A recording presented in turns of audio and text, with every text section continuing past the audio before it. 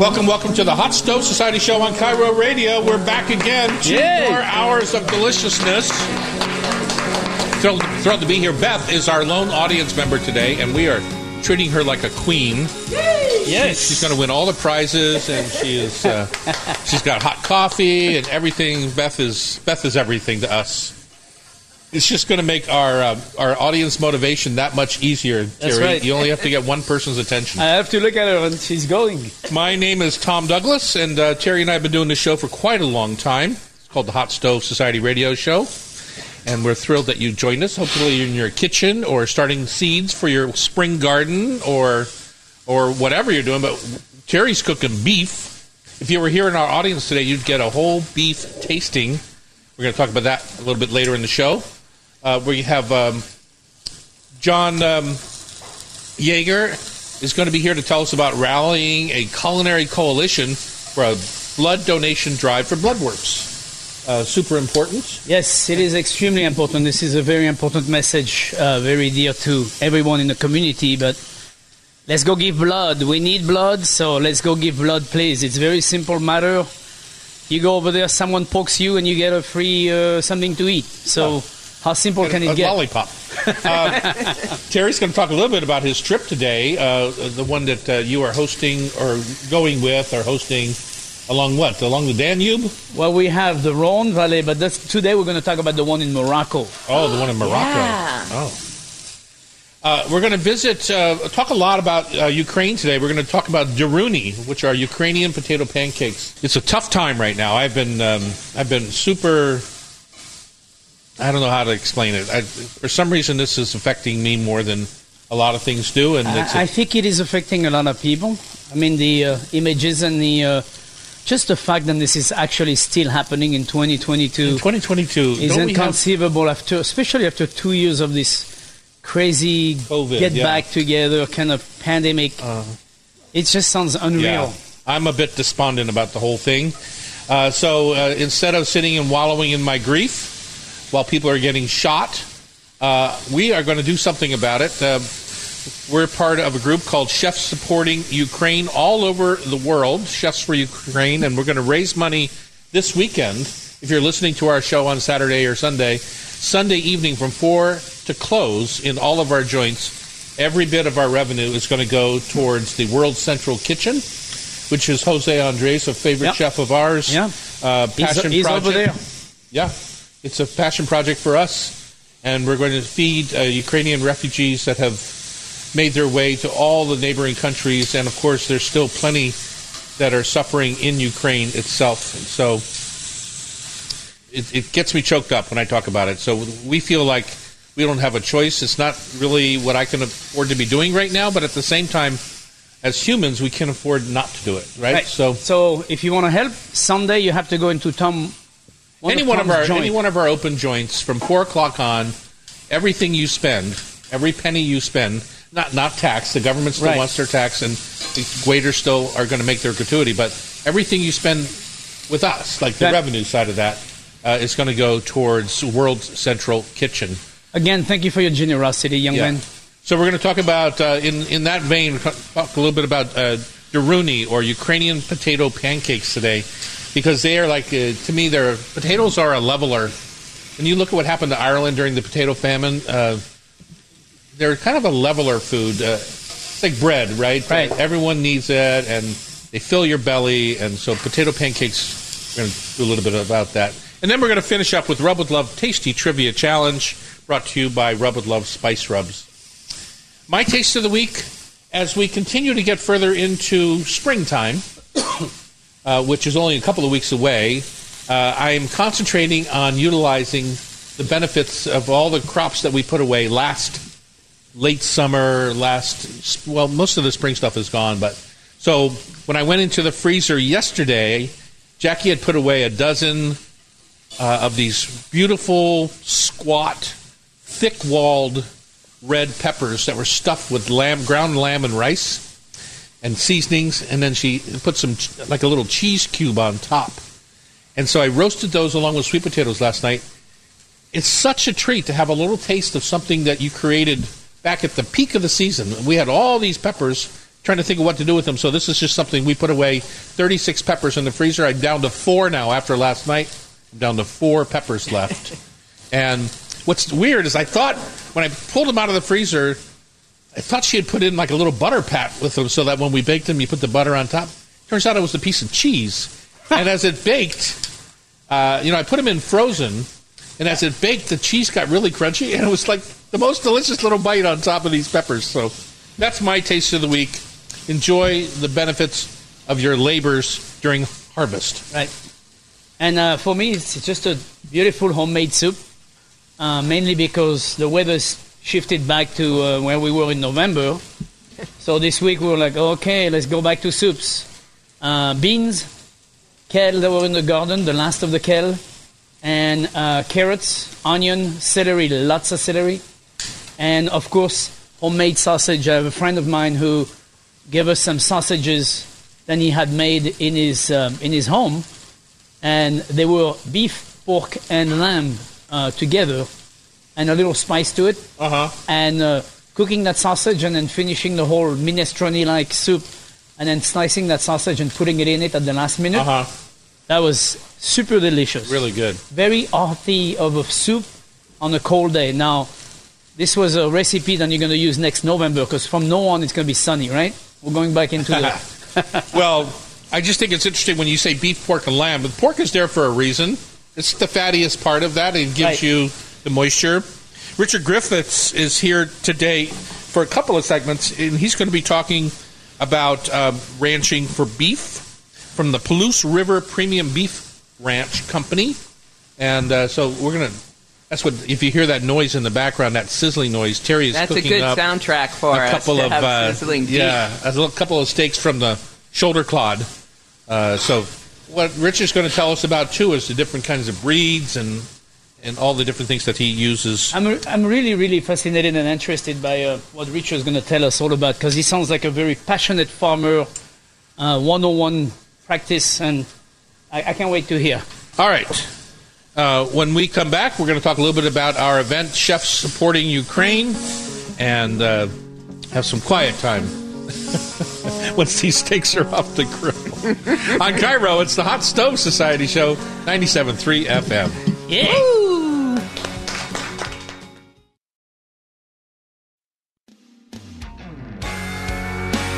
Let's do it. Here we are. We're back in the Hot Stove Kitchen. We've got steaks on the grill. We've got breakfast sandwiches from the Dahlia Bakery coming up. I have a little salmon scramble from Lola. Although Princess Di forgot my sausage. I'm just saying. Princess Di. It's time to talk. We're going to talk a little bit about Ukraine and Chefs for Ukraine and all the tragedy that's happening or unfolding over in that part of Europe. Man, I was dumbfounded last night when I saw the shots being fired at the Ukrainian nuclear plant. I was just like, what the heck are we thinking here? Chef Terry and I, are you going to come Sunday and spend some money in one of the restaurants so to raise some cash for... I probably will come after 6 o'clock, because I have to go to a memorial from 4 to 6. So on this Sunday, if you're listening to this show Sunday evening, come on down after the show. We are going to donate all of the revenue that we take in after 4 p.m. till close to the Chefs for Ukraine, Cooking for Ukraine, to the World Central Kitchen, who's feeding millions of refugees at this point. So I think it's super important, and we are... I'm just going to read a few things about it. All over the world, restaurants are rallying to fundraise. And, restaurants aren't in the best of shape from the COVID years. No, but I think restaurants are always there first. Restaurants are always there. We cook for people. Many supporting World Central Kitchen, and a large contingent supporting UNICEF with Cook for Ukraine. Cook for Ukraine started off as an idea between friends with a mutual love of food and a desire to help those in need. And that simple hashtag at Cook for Ukraine would lead to the beginnings of a global movement. Cook for Ukraine aims to increase awareness of the humanitarian crisis the world faces right now, as well as raise funds needed to aid children and families in Ukraine who have been displaced by the current situation. If you are ignorant of what's going on, and I mean that in the actual definition, if you just don't know what's going on over there, you have to educate yourself about what's going on. It is tragic. Since its inception, hundreds of people from different backgrounds and nationalities have reached out and shown their solidarity by joining this initiative at Cook for Ukraine, cooking and baking and sharing Ukrainian and Eastern European-inspired dishes at their restaurants with their guests, at home with their friends, and across social media with their family and followers. At Cook for Ukraine also provides a platform for Ukrainian families and their supporters to share recipes with each other. And we're going to do a recipe, a classic Ukrainian potato pancake, later in the show. That's the part I like that I think resonates with you, is the sharing of food together to work out our differences and have conversations. Absolutely. Something you wrote last night really touched me about that. It's like this gathering and sharing a meal could end wars. As soon as you put food on the table, or even without a table, you just take your hands and start eating, and then the things changes drastically. I think the action of cooking for your neighbor is really... we talk about that at the hot stove all the time. Whenever we have an event, like last night, I taught here at the hot stove. Not last night, the night before.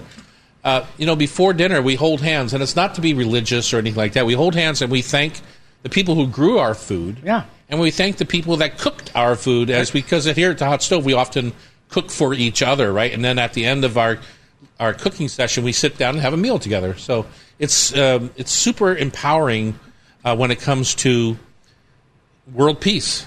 Get around the table, have a meal. We practice the PIG, the acronym PIG for before the dinner, which is what you're proud of, what you're grateful for, and what you are. What's the I? Inspired by. Inspired by. Yeah. So it's always a good little technique. You just go, okay, let's do pig. And so you go through the 3 different feelings that you get from the day of or from the time. Well, exactly. So you can join the movement by hosting your own at Cook for Ukraine supper club or bake sale, inviting your friends and suggesting a donation to this Just Giving page. Share pictures on social media by adding at Cook for Ukraine hashtag to connect with your community. All proceeds will be directed to UNICEF's Ukraine Appeal, supporting children and families. Get cooking, which we're going to do here at the Hot Stove. Pam's going to tell us about that. Share your pictures, share your recipes, share your stories, all on social media by adding the at Cook for Ukraine hashtag. Every restaurant, hotel, cafe, bar owners, and operators can add a voluntary £1, £2, or £5 donation to the bill throughout the month of March. So go to at Cook for Ukraine, and that's a little bit different. We're raising money for different ones. The one we're doing this Sunday is for the World Central Kitchen. This is for UNICEF. Yep. And then we have another thing coming up here at the Hot Stove, which is for CARE, their Ukrainian Crisis Fund. And on March 18th, we've partnered with Ukrainian community members, so we're actually going to have some authentic music. This was all inspired by Tom's partner, Eric Tanaka. His wife was in Kyiv when trouble started burbling up and then was told to come home. By the State Department, By the State Department, but she developed an incredible respect and affinity for the Ukrainian people, and this is just tearing her apart as a young mother, hearing about the people living in the subways and giving birth. As of this morning, 22 babies were born in the subway of Kyiv because they're down there for protection. So she chose CARE in the crisis fund, and we're having a tremendous response from the community. We have a Ukrainian baker that's going to make a sweet treat, and then we have a live feed from a refugee who is taking safe harbor in Poland, who's going to do a sing-along with us. Oh, fun. I can't wait. That's awesome. And we're going to eat borscht. Yeah. All with the effort of getting around the table. 100%. I know it's $100 for a ticket, right? Yep. And 100% of that $100 goes to CARE. And so we're not, in case anyone's thinking dark sides of us, this is not who we are. We are helping like we always do. We try to be helpful and raise money for good causes, and this is super exciting, the support. And I think the blessing of being sitting in Seattle, Washington is also quite grand because, yes, the restaurants come out and do all these efforts.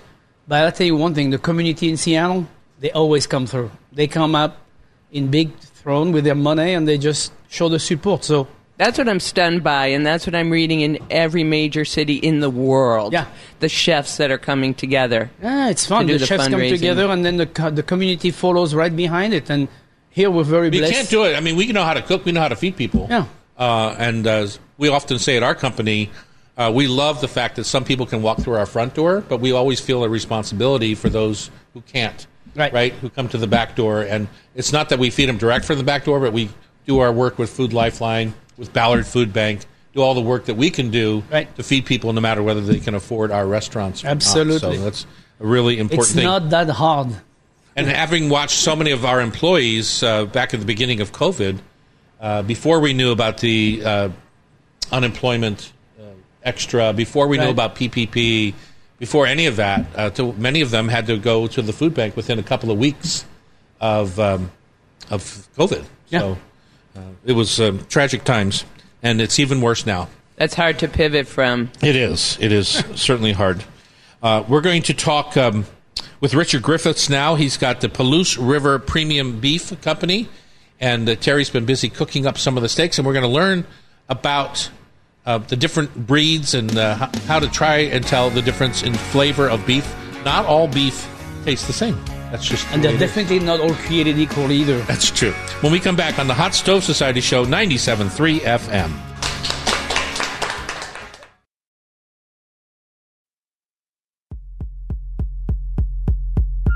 Welcome back to the Hot Stove Society Radio Show. It's Chef Tom Douglas. And Terry Rotero, the chef in a hat. Thanks for joining us. As a reminder, you can join us here in the studio on Friday mornings. We're typically taped from around 9 to 11 and see all the behind-the-scenes magic like Beth is doing right now. Is it magic, Beth?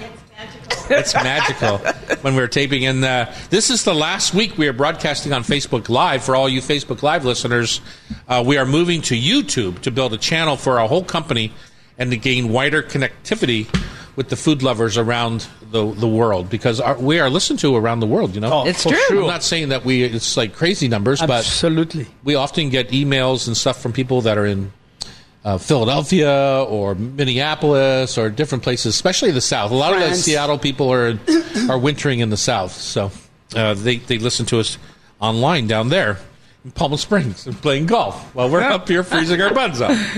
Let's not go there. Richard Griffiths is here. He is of the Palouse River Premium Beef Company, and we're going to find out a little bit about his background, how he got into this. Because, Richard, I don't know if you know this or not, but I own part of a bison herd, a bison company in Montana. And so that's my whole background in getting into the beef business or bison business is about 2 minutes. Yours, on the other hand, he was telling me about coming into Cafe Sport Sure. 35 years ago, so yours is a little bit more extended. So how'd you get into this whole process, and what makes you crazy about it, and what do you love about it? It evolved. Yeah. I didn't go into purchasing the ranch with the notion that I was going to be raising beef to the scale that I am. I was born and raised in Seattle, carpenter by trade. Absolutely loved the city. Loved going to your restaurants with my children. And a friend of mine had some property up near Samish Island. I'd bring the kids up. It's 6 acres. And I watched the kids run around and play, and I thought, I want one of these. And then kind of played around with it. And another friend of mine who was an electrical contractor on a job, Ron Steele, he had a property in Montana. And he'd bring me flyers of ranches that were 1,000 acres or 2,000 acres with their own lake. And I thought, I really want one of these. And affordable. They were. Yeah, fairly affordable. I mean, land is cheaper there than it is in Western Washington. And I own some real estate in Seattle that I was able to do a swap with. And then 3 real prominent figures in my life. My former employer, Arnie Vimo, Jim Sweeney with Alki Lumber, and the friend that had the 6 acres. They died. And I thought, I don't want to be one of those guys that's sitting on the couch years from now thinking, I wish I woulda. So my youngest boy and I, we kind of got on a mission, and for 7 years, we take a couple road trips every year. We just pick a town in Washington, Idaho, and Oregon, and we go spend 2 or 3 days and look for a ranch. And we came back once with our heads low, and my youngest boy and his mom went upstairs in the computer, and they found this ranch. And they said, Dad, honey, come look. So I went up there, and there was this gorgeous place. Uh-huh. But it was crazy money. But I thought, it's still for sale, so I wonder what the number is. Right. So Because you never know.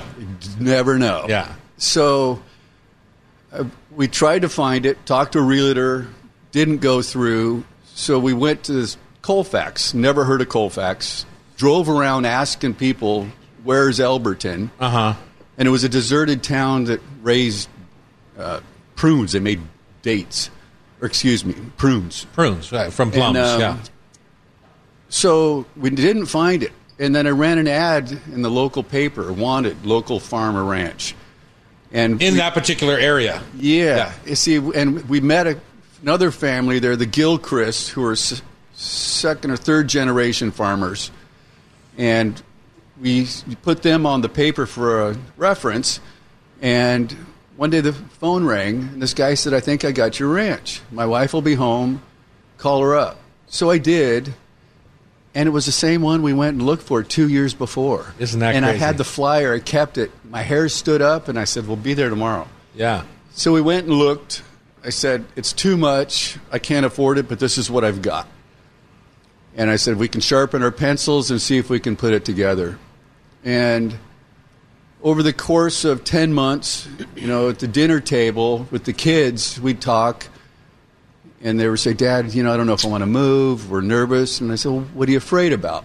Or what are you afraid of? Mm-hmm. So they'd share their fears, and we'd talk. I said, what are your wishes? So what was great is everybody got on board. And we were able to buy the original homestead, which was in 1891, because it had been broken up. And later on, I found out that it used to be Curtis Cattle Company. It was a cattle ranch. That's what Bob Curtis's dad homesteaded the place as. And I thought, this is cool. And I bought a couple of cows. My youngest boy and I went to Little Rock, Arkansas, and that's where we found Red Devon from reading an article. Uh-huh. Bought our first 8. And Geez, that's a commitment, 8 cows.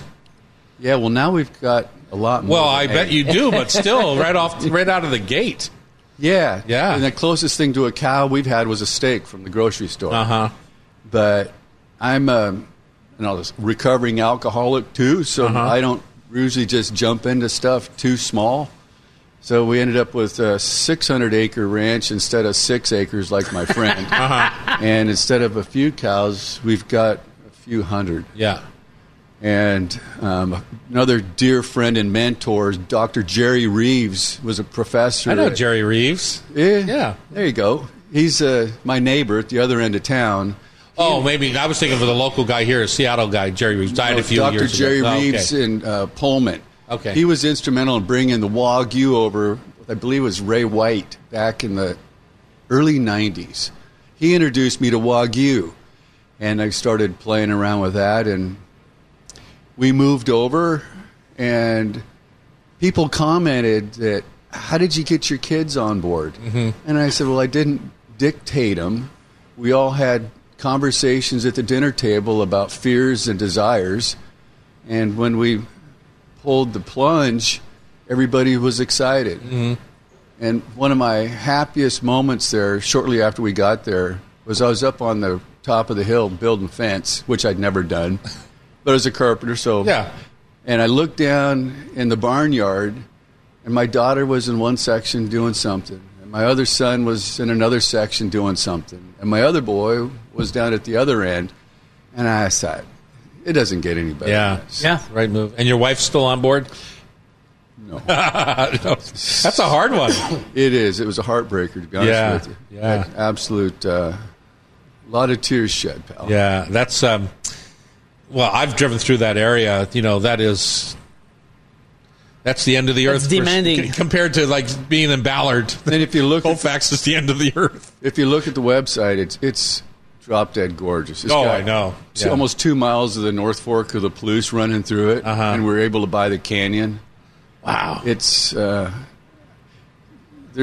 think Colfax is highest per capita, I think they say in churches and banks.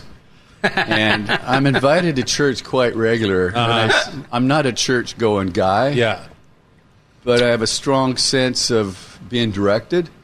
And I up on the top of the hill feeding the fat boys in the morning. I look down and I think it doesn't get any better than this. Look what I've done. Look what I've got. And you're a caretaker, right? Because that land is there before you; it'll be there after you. So it's kind of how you take care of it in the meantime. And it's my it's about my kids. Yeah, what, and they're on board 200%. It's they are the love of my life.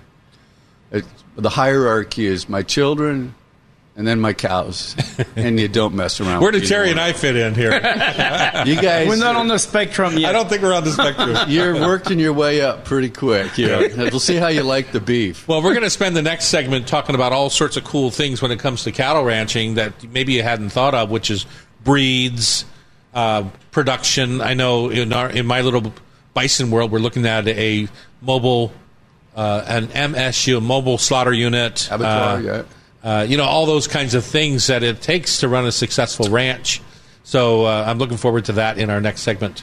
We're talking with Richard Griffiths. He's got the Palouse River Premium Beef Company over in the Palouse, oddly enough, near Colfax, Beautiful right? story. Yeah. It's Garfield is the proper town, but it's not known. Colfax is known because you go through there. Typically, you'll go to Pullman. Okay. Good. That's when we come back. On Cairo Radio, it's the Hot Stove Society Show, 97.3 FM.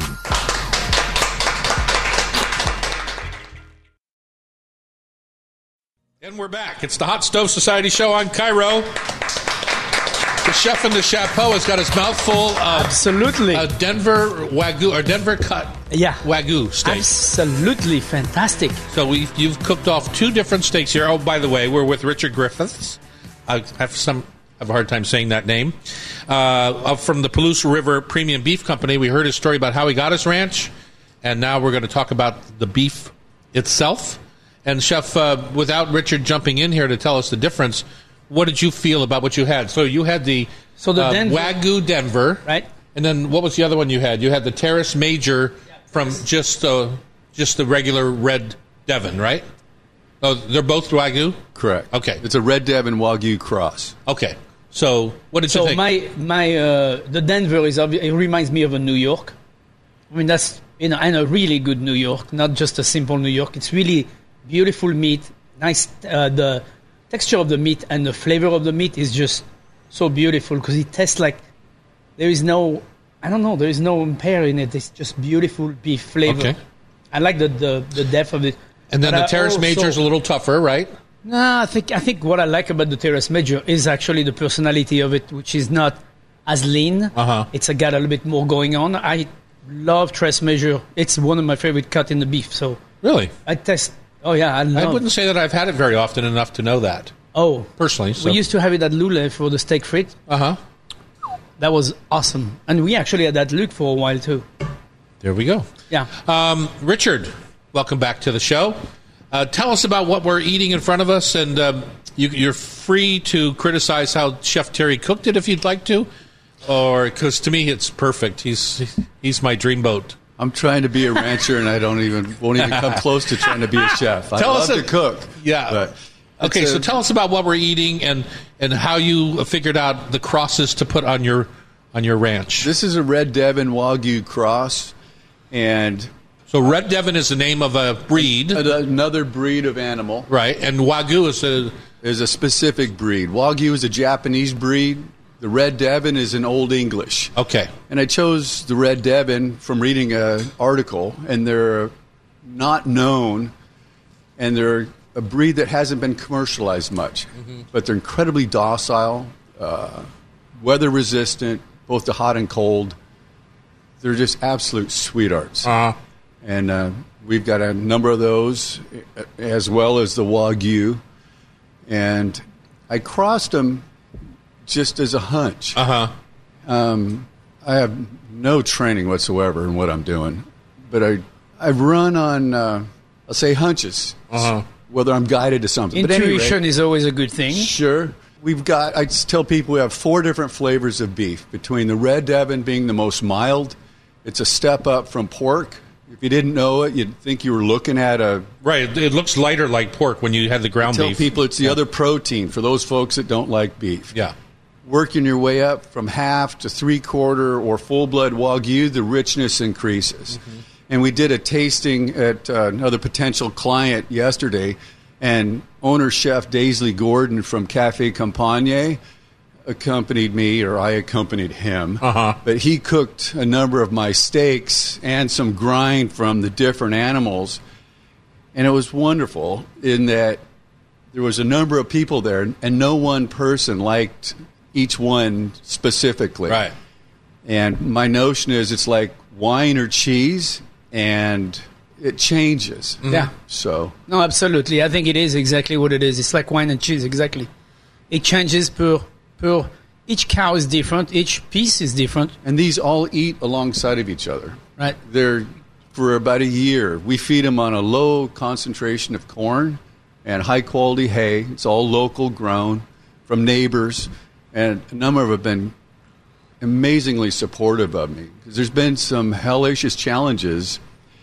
I get passionate what I do, but I'm not a salesman. And I've knocked on a lot of doors and given out a lot of free beef to get stumbled up. How's that? Right. But Daisley has done amazing. And Jesus Sanchez, the two chefs at Cafe Campagne, it's just a treat to be there. They get excited about my beef. They're creating new recipes to fit it into the menu. Well, let's go back a step then to the marketplace. You're knocking on doors trying to make a sale because why? So in my mind, if you're just going to sell to IPB or like the Tyson Meat Company in Pasco. Oh no! I mean, if you're just moving into commodity beef, that's another whole game, right? No, so you've got these animals you have to move, but the only way to really make money as the rancher is to get a premium price before a premium quality that you've put into it, right?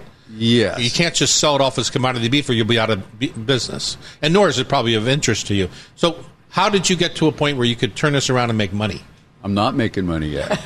But that's the other part of it, is that it's not just about the money. I'm passionate about my cattle, and I want to and need to sell them. Yeah. But I've also told people, no, I'm not going to sell you my beef because I didn't believe, or let's just say like, who and what they represented. And I was like, it doesn't fit my business profile. How's that? Right. And I'm a handshake guy. I got a flip phone, and if it rings, I answer it. And I'm the only one to talk to. There's no front desk gal or accountant or manager or anybody else. And I'm looking for a relationship. And I've had meat distributors that wanted to sell it, but they basically want to bend my tail end over a barrel and take the high cut after never stepping in a pile of crap in their life. Right. And there's nothing really glamorous about what we do, but it is so cool that I invite people to come by and experience it. Right. And the care you give is definitely something then, Pardon me? The care then you give to your... They're my girls. Yeah. We've had calves in the living room that weren't doing well. Yeah. And we've got 2 bottled calves now in the barn. There's Roger and Skookum. Yeah, it's I'm moved by them in a manner that I've never been able to explain. I bought a couple, fell in love with them. Ruby, who was one of our Red Devons, and we had Bright Eyes and Lucky 7, on and on and on. But I've searched for why, and I don't know that I'll ever come up with it, but I'm moved to tears. And when I'm down in the bottom with the girls, it's a moment. Yeah. And it's something that I love to share with whomever is interested. Right. Well, let's stop there for a second, 'cause we only have a minute left, and I want people to know how they can get some of your beef. At Northwest Meats in Olympia, Cafe Campagne at Post Alley in the Pike Place Market, Como Restaurant in Kirkland. Gabrielle's and I have been talking here lately, and we're going to have some in his restaurant in the Cantinetas. Cantineta, yeah. Cantinetas. They'll be in there in the middle of April. We had some there for a trial run a while back, and I guess there was a couple of football players that really enjoyed from the Seahawks the tomahawk steaks, and I don't know if I should divulge names, but no, we'll just leave it at that. It was and by the way, there's only so many tomahawk steak on the 1,200-pound steer, so You betcha. Let's talk about the Tres Major and Well, good. So Northwest, who's going to ship and pack and ship? Northwest We Meats? get it. Everything's processed at Pure Country, USDA. So if I'm just saying, if somebody wants to call and get us If a somebody delivery to their home, They call me. okay, call you. And I'm on the website. You can email me. And we do sell quarters, halves, and wholes to private people. And it's custom cut, and we have cuts that most people haven't heard of. Well, I might be calling you for that because quarter. Let's get a quarter. We got half of our neighbor's steer 18 months ago, and that didn't work out. And I think it was the way it was handled. It wasn't the steer itself. Okay, thank you so much, Richard. Thank you. The Palouse River Premium Beef Company is the name. Go online, find it, order some. Let us know what you thought. When we come back, we're going to talk with John Yeager from Bloodworks Northwest and Mike Salvatore about the Savor Life Blood Drive. On Cairo, it's the Hot Stove Society Show, 97.3 FM.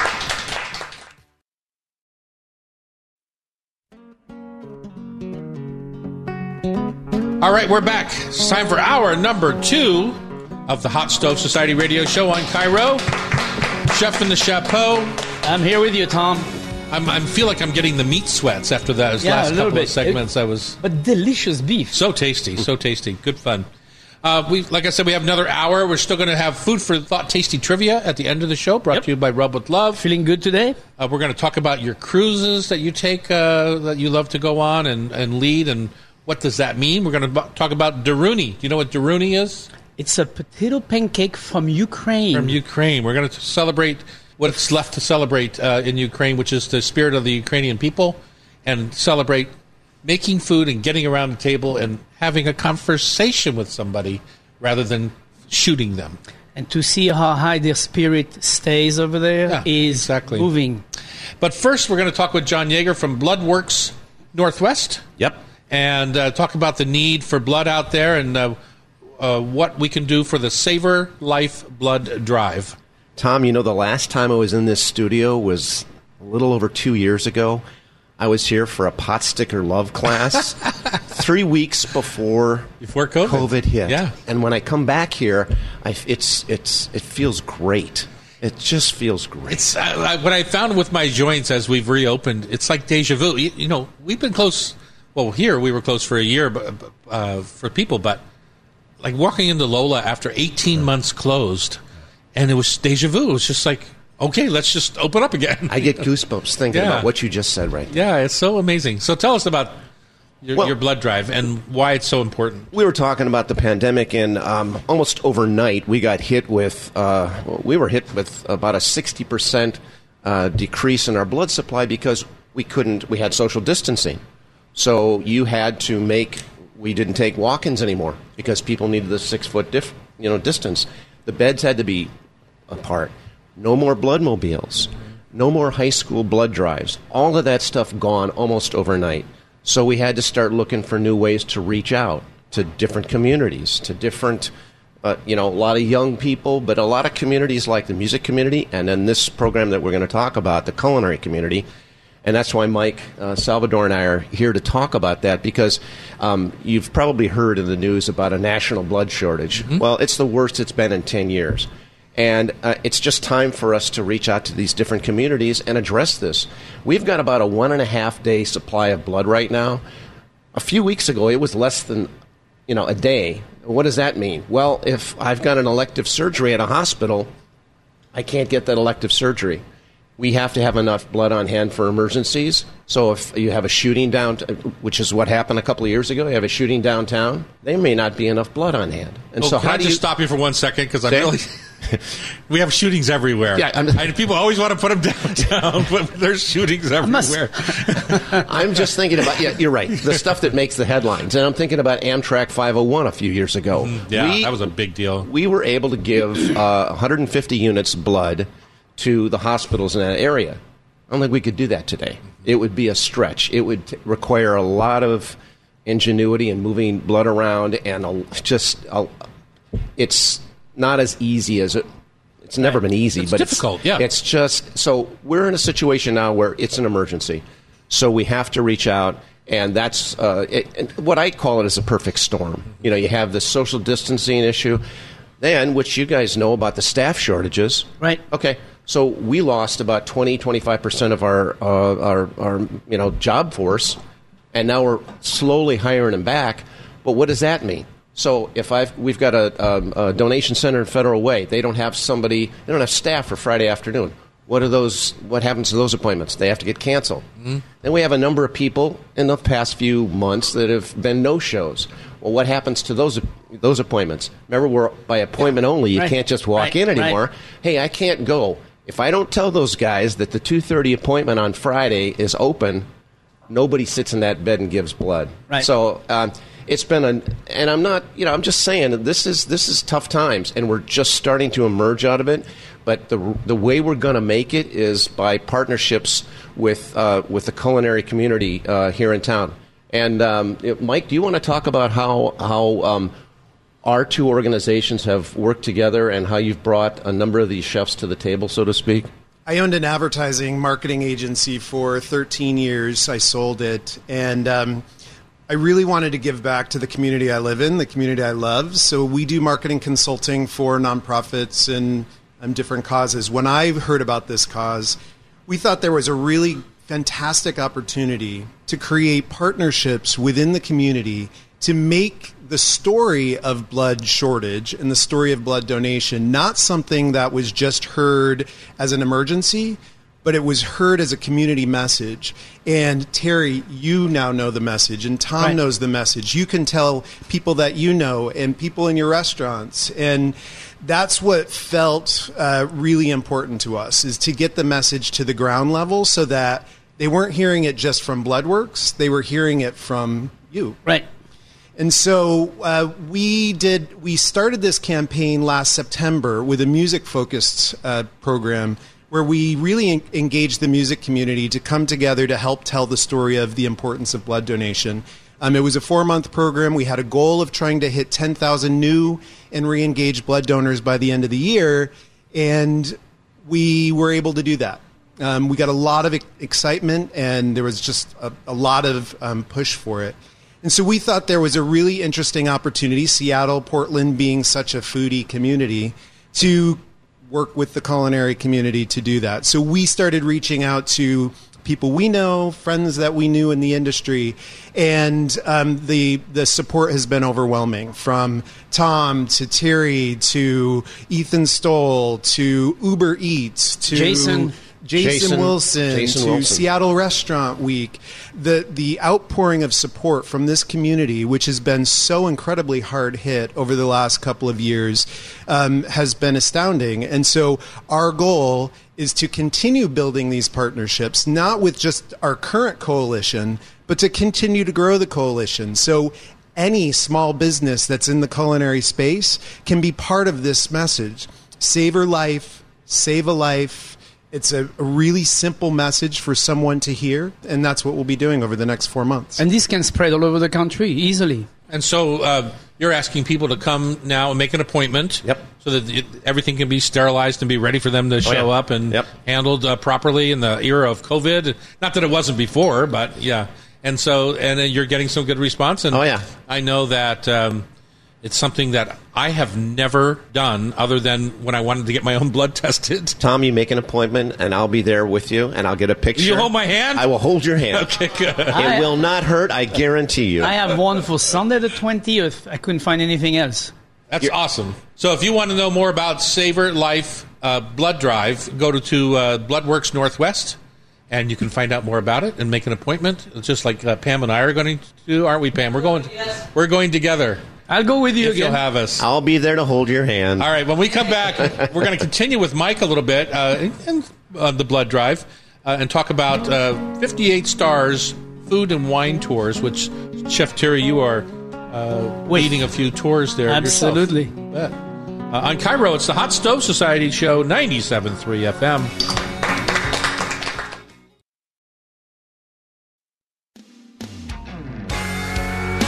We're back in the Hot Stove Society kitchen. Thank you for staying with us. Hopefully, during the break, you made an appointment with Bloodworks Northwest to give blood during the Savor Life campaign. Chef Terry? Yes, I have an appointment. Good. Mike Salvadore is here. He's talking about not only Savor Life blood donations, but also the food tours that you guys are part of. And I'm curious, and I know Pamela was curious. We always talk about, hey, Terry's giving this blah, blah, blah, but we don't really know, like, where do you get on the boat? What do you do when you're on the boat? How do you get off? Actually, so just so it's clear, this is not the boat. This is actually just a regular trip. Oh, this is the tour. This is not a cruise like on the river. This is actually. I thought you were going on the river soon. I am, but that's a different company. I mean, Mike is a nice guy, but I knew someone else before him. Okay. No, the tour that I'm doing on the Rhone Valley at the end of May is with Northwest Travel, which is a local. See, I was confused. Yeah, our listeners must be totally confused. And it's with 3 winemakers.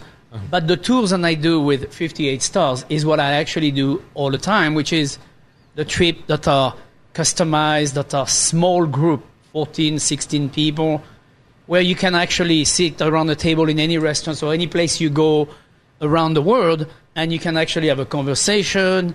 When you're taking a walk through the streets, if somebody wants to stop, it's not a big deal. You know, when you're with 100 people, you can't do all that.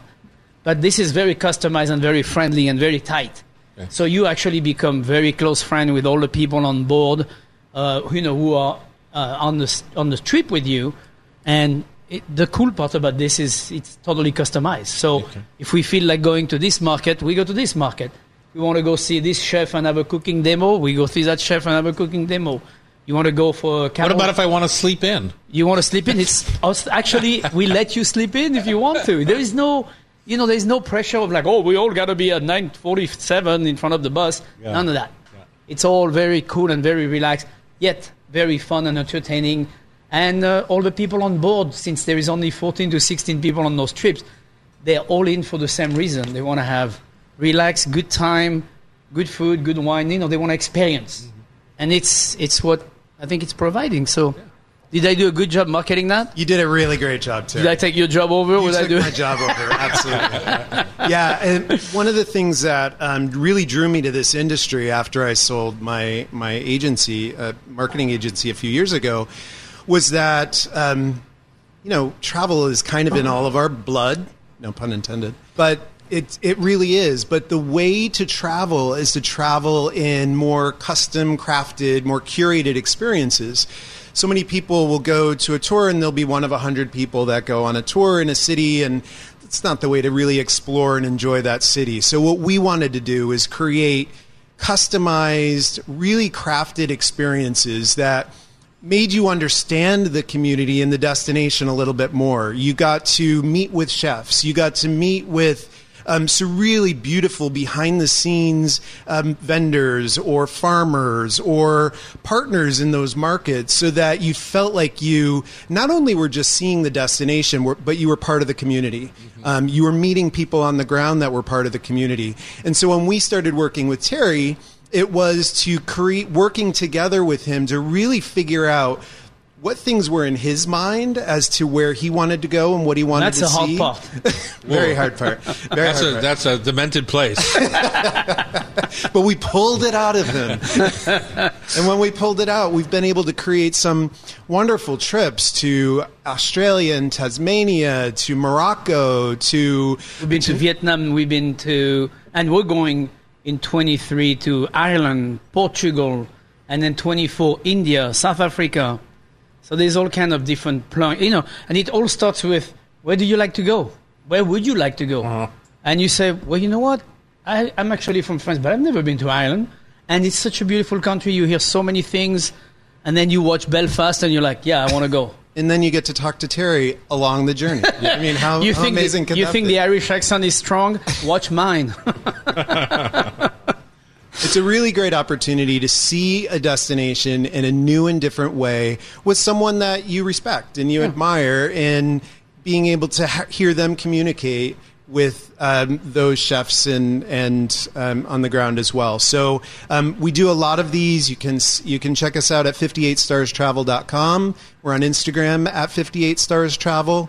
And you'll be seeing a lot more as we go into 23, because, of course, this industry was also hit really hard by COVID. Yeah. But it's really started to come back, and people are just itching to go away.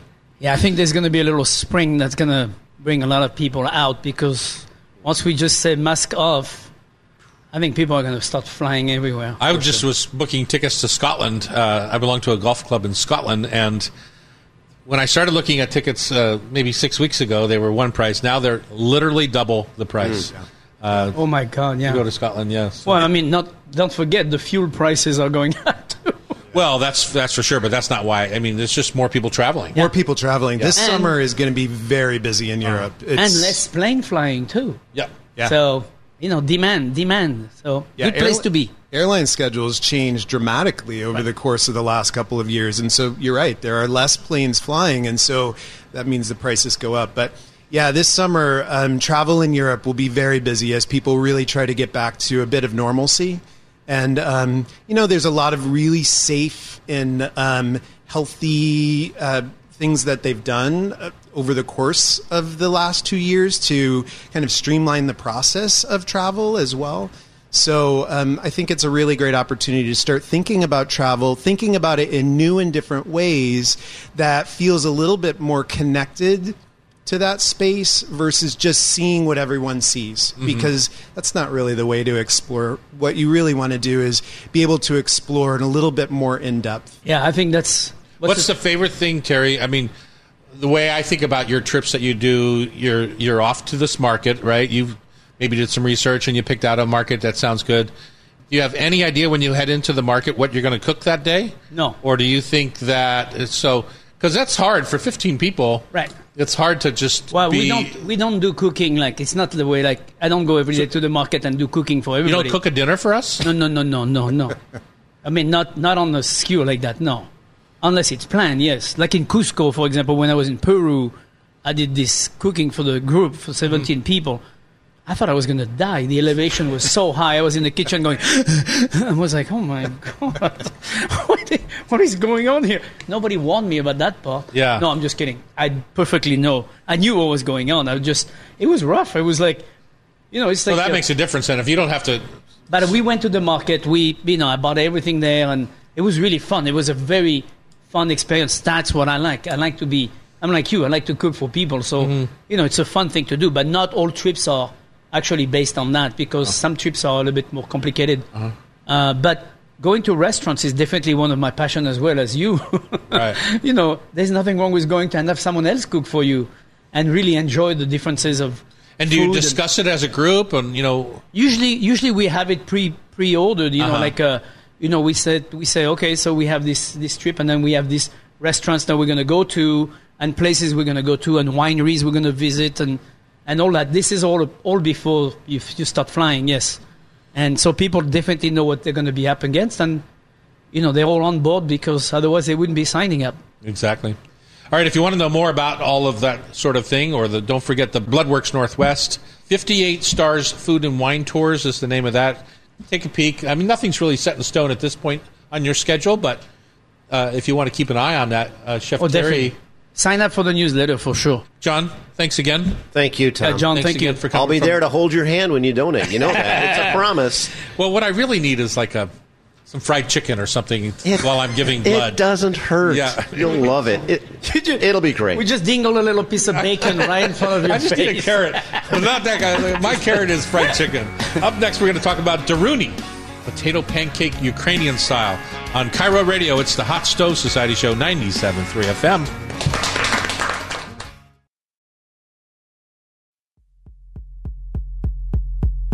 Only 2 more segments to go here at the Hot Stove Society Radio Show on Cairo. Chef Terry.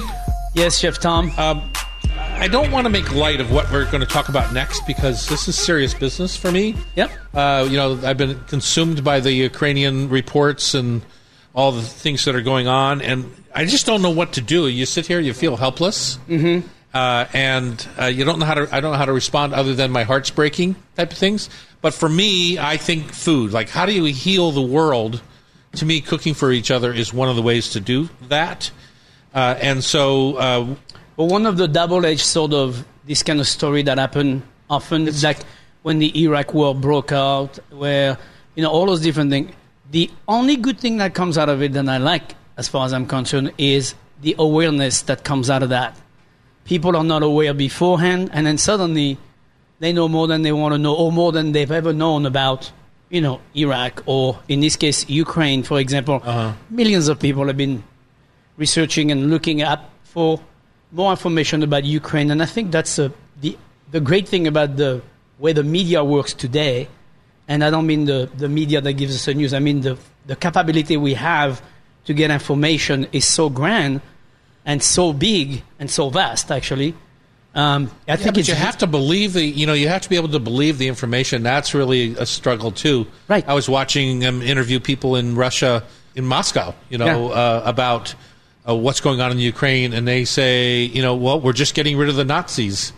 There's lies out there that are being fed to people, and sometimes it's generational. Like the older generation choosing to believe the government, straight up, and then the younger generation that lives on the internet, even that has been curtailed. So anyway, it's hard to get out there. So I feel helpless. Getting back to the point of what to do. So we're raising money this weekend. We're raising money next week, right? Which is where to start. To start. But also, as I told Pamela last night in our email, that there's nothing much better to me than getting around the table with people, not being uncivil, being civil, even if you disagree, but being civil and conversing and maintaining a decorum and having a conversation, listening. A lot of people talk but don't listen. Correct. And so that to me is where this segment is heading. What do you serve at a table like that right now? And to me, I think of the lowest common denominator. What are most people going to be able to get their hands on?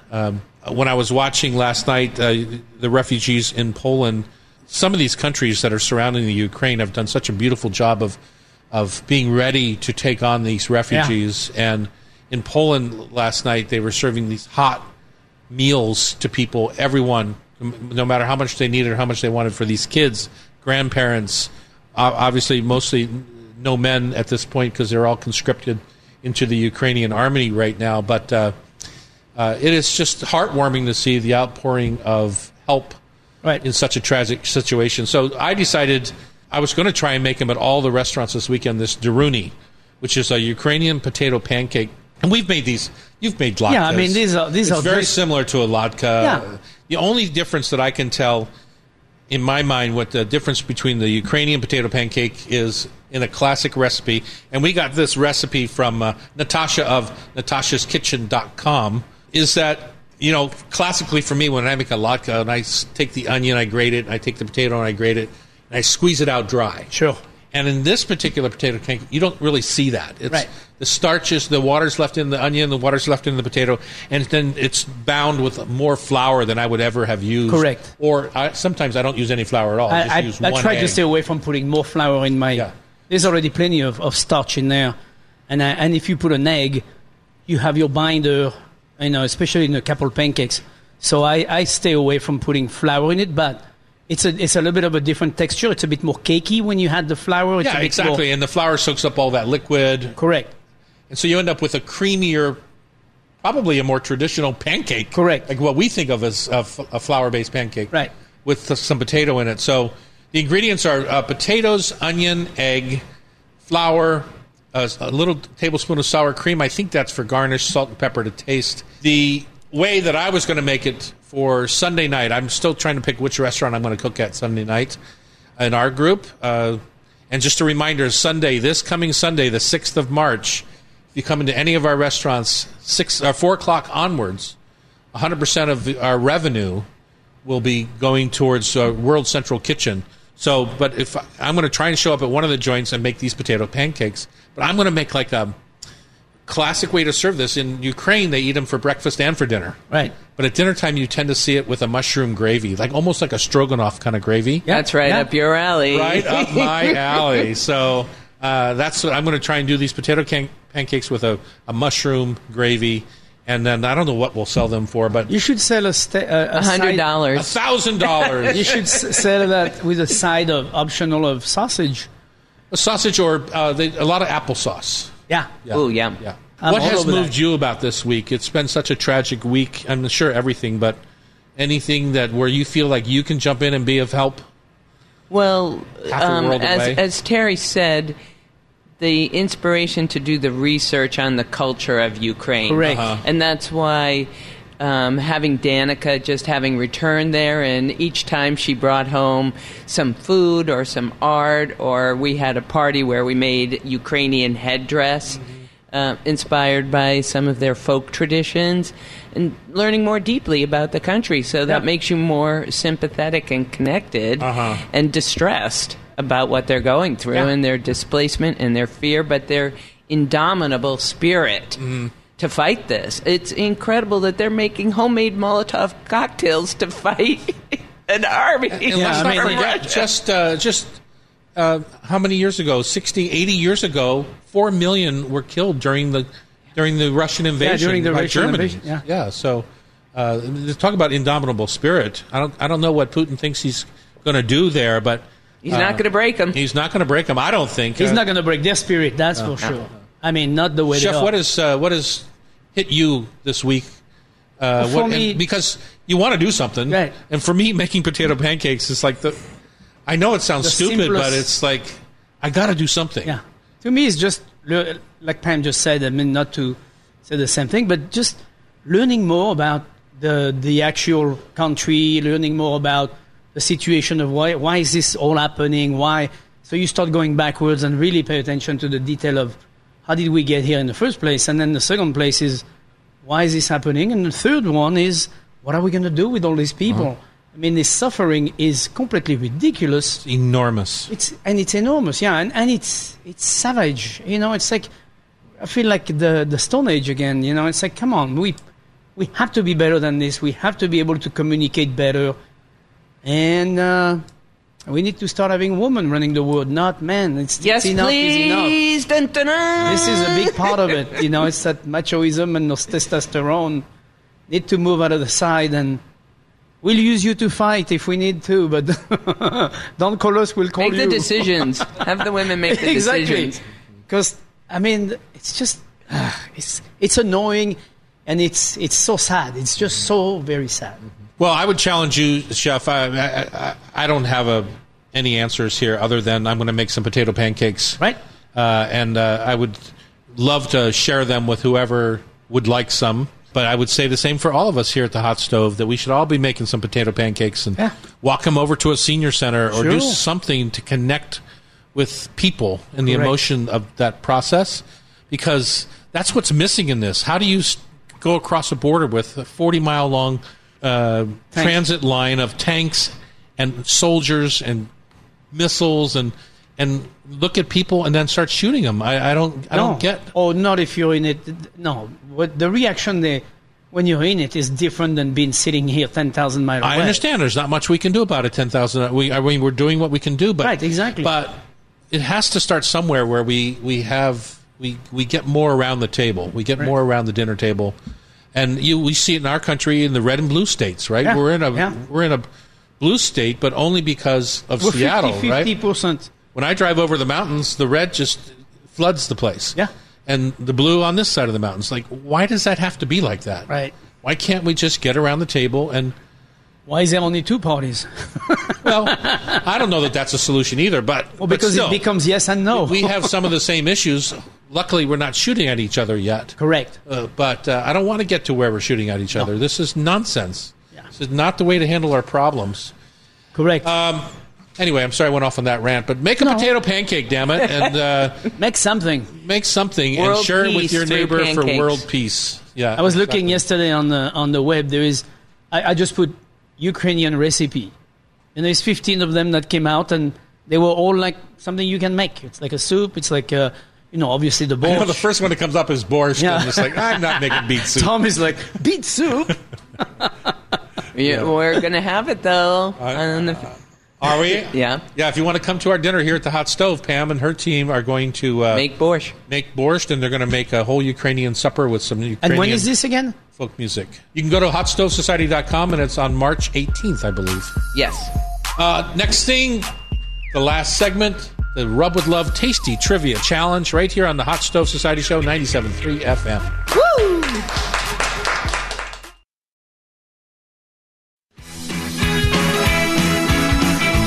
Welcome back. It's the Hot Stove Society Show, the chef in the chapeau. Yes, sir. Annie Elmore, the chef here at the Hot Stove Society, and myself, Tom, are going to play And enjoy. our company in a round of food for thought, tasty trivia brought to you by Rub with Love. Rub with Love is a family of spice blends that we make here ourselves in our Ballard warehouse. Tangy sauces and perfect mustard. Keep them in your pantry to dress up any meal. You can find Rub with Love in grocery stores like Whole Foods or in Eastern Washington, Idaho. Visit Yolks Fresh Markets or similar stores like Hoodsport Gifts in Hoodsport, Washington. Ken's Market Time in Seattle. We're all over the place, and we're proud of it. Pamela, Annie is going to be the loser today, and so... Highly doubt it, Tom. Who is she going to have to ship my fabulous package of Rub with Love to? Our beloved guest, Beth. Way to go, Beth. I told you there's benefits to being the only guest in the house. Winner, winner. I wonder who's going to get... So I've got 5 tough questions for each of you. As you can imagine, they're themed by beef and Ukraine and just some general nonsense. So let's go. Let's go, Mr. Can't wait to The hear loser that. has to pay for shipping. Don't forget. Yes. Beth. Yep. On the beef questions, I'm going to start with a description, and I'm looking for the answer of what the cut is. Okay. This large steak cut is named for a type of restaurant and contains the tenderloin and the top loin muscle. The Del Monaco. Starts with a That P. is a restaurant name. That is a restaurant name, right? But she's asking about the porterhouse steak. Oh, yeah. Oh! Oh, yeah. The porterhouse steak. Let's try another one. Yes. It is usually served for 2, and it's named for a French diplomat. Would it be... You have 3 seconds, or I'm going to call it. Would it be the filet mignon from... It's like a wine company or a winery. Chateaubriand. Oh, that's what you're looking for. Hello. I was totally not there. I was trying to get to the beef Wellington, which actually takes a Chateaubriand or a big loin. So, Okay. Anyway. Let's move Thank you, to Chef. Ukraine. Yeah. What is the most popular style of bread? They love their bread. They serve it with every meal. And what is their hallmark style of bread? I'm looking at Tom and he's not looking at me. So this is going to be hard. I'm going to say, yeah, it's like a flatbread idea, right? It's sourdough rye. Ah, the rye part. Ukraine has a tradition of using plants for herbal medicine. They believe herbs and berries have been used to cure illnesses. Can you name any examples of medicinal herbs that they use? Fennel is one of them, or anise. I would say cumin, and I would say, let me think. Fennel, cumin. I always think in that area of the world, licorice root. I don't know if it's true or not. Yeah. But like in Iceland, they used a ton of licorice root. I think all of those qualify, but Tarragon, the answers from the Ukrainian website were sage, chamomile, mint, burdock, and oregano as the most popular. A little bit more Mediterranean than I was expecting. Do you in America? we're back in America. Yeah, peanut butter consumption is very high. Do you think it is 100 million pounds, 200 million pounds, or 500 million pounds of peanut butter that we eat every year? I'm going to go with 300 million because 500 million seems a bit crazy. But Like that's what we eat. Really? But where do we get 500 million where do we pounds get all of these peanut- nuts from? Where are this- all the nuts coming from? Yeah, where's The this ground. legume? Where's this And they're legume not growing? nuts. Hate to break it to All you. right. Legumes. They're legumes. I got a nice flat zero. That's awesome. Annie, you ready? Looks to like I'm just- delivering to you. I over think there. I only need one answer to beat You only Chef need one. Terry, so I think I'm good. All right, capital of Ukraine. Here you go. Back to the beef questions. This cut from the shoulder blade takes the name of an iconic New York building that is considered to be one of the first skyscrapers ever built. What cut are we describing? I'll give you a clue. It's a Flatiron? triangular. It's a triangular building. She said it. Flatiron. Flatiron. The Flatiron building. Yep. screaming. I don't need your help. You're in the lead. Super cool building if you've never seen it. The name of this cut from the side can also mean the extreme left or right side of an army. When an army surrounds you, what do they surround you with? Humans. Their flank. Flank steak. Flank steak, yay! Let's go to Ukraine. All right. What are their favorite hearty root vegetables? Carrot. Come on, what's the first one? The soup. And Tom hates so much. Turnip. Red. Make it red. Make it red. What's a red? Beets. Yeah! Their favorite hearty root vegetables are beets, cabbage, and potato. Cabbage is not a root vegetable. I know, and it's on the cultural website. What are the preferred green finishing herbs that Ukrainians prefer? Dill. Yes? Woohoo! Can you add a second? Parsley. Yes! True or false for your final answer? Broccoli contains more protein than steak. No. It's False. true. Really? Yeah, we You got to said eat more protein? broccoli. Yeah. Wow. How'd Annie do? We're ready for Mr. Douglas. She's got 3. 3 out of 5. Did you give her flank steak? Well, I'm You're sorry. a generous man. Yes, I maybe You're 2.5. Wow. Generous man. That's 2.5. petty. All right, Tom Douglas. That's petty. What steak are we talking about that comes from the center of the diaphragm, flavorful but very tender towards the edges, but sinewy in the middle, often called the butcher's tenderloin? Oh, yeah. Skirt steak or hanger steak? Hanger steak, yay! From the end of a tenderloin, it is boneless but expensive. What You is just gave the me a couple cut- of facts. What is the cut called that is from the end of the tenderloin and is boneless and expensive? The sirloin tips? I'm not sure what you're asking. Filet mignon mignon. is the answer Why we're did you looking say for. from the end of the tenderloin? Because the that's what filet, it is. the filet mignon is on the end. Yeah. No. That's okay. I don't mind taking one for the team. Oh, right. why? No, I think he's There's right. a tail of the tenderloin, Right. which is the end of the tenderloin. But the fillet is all the way up till you get to what you might want to cut as a double fillet, which is the I'm going to Chateaubriand. have to bring on the experts for trivia because this is from the U.S. Beef Council. Whatever. Whatever. Let's go to Ukraine. What do Okay. they know about beef?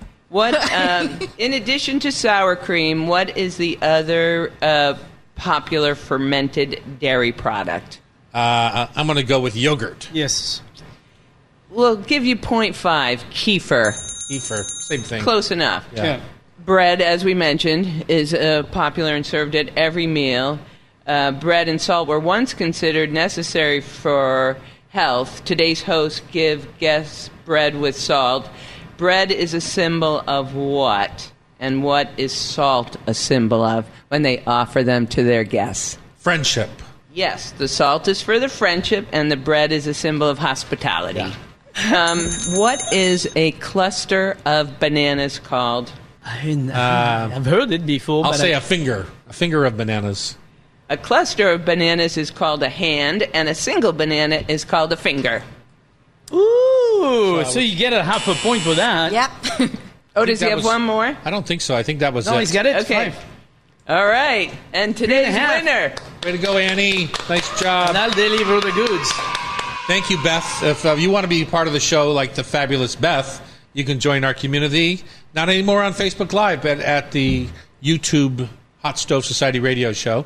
You're listening to us on Cairo Radio 97.3. The show is produced by Pamela Hinckley, Sean McFadden, and Sean Don't Call Me Del Torre. And remember, if you miss any episode of our Hot Stove Society show in Cairo, you can listen via podcast. Just subscribe with your favorite podcast app. And don't forget, between 4 p.m. and 6 p.m. on Sunday, to come to one of Tom's joints and support Ukraine. Chefs for Ukraine. Have a great weekend.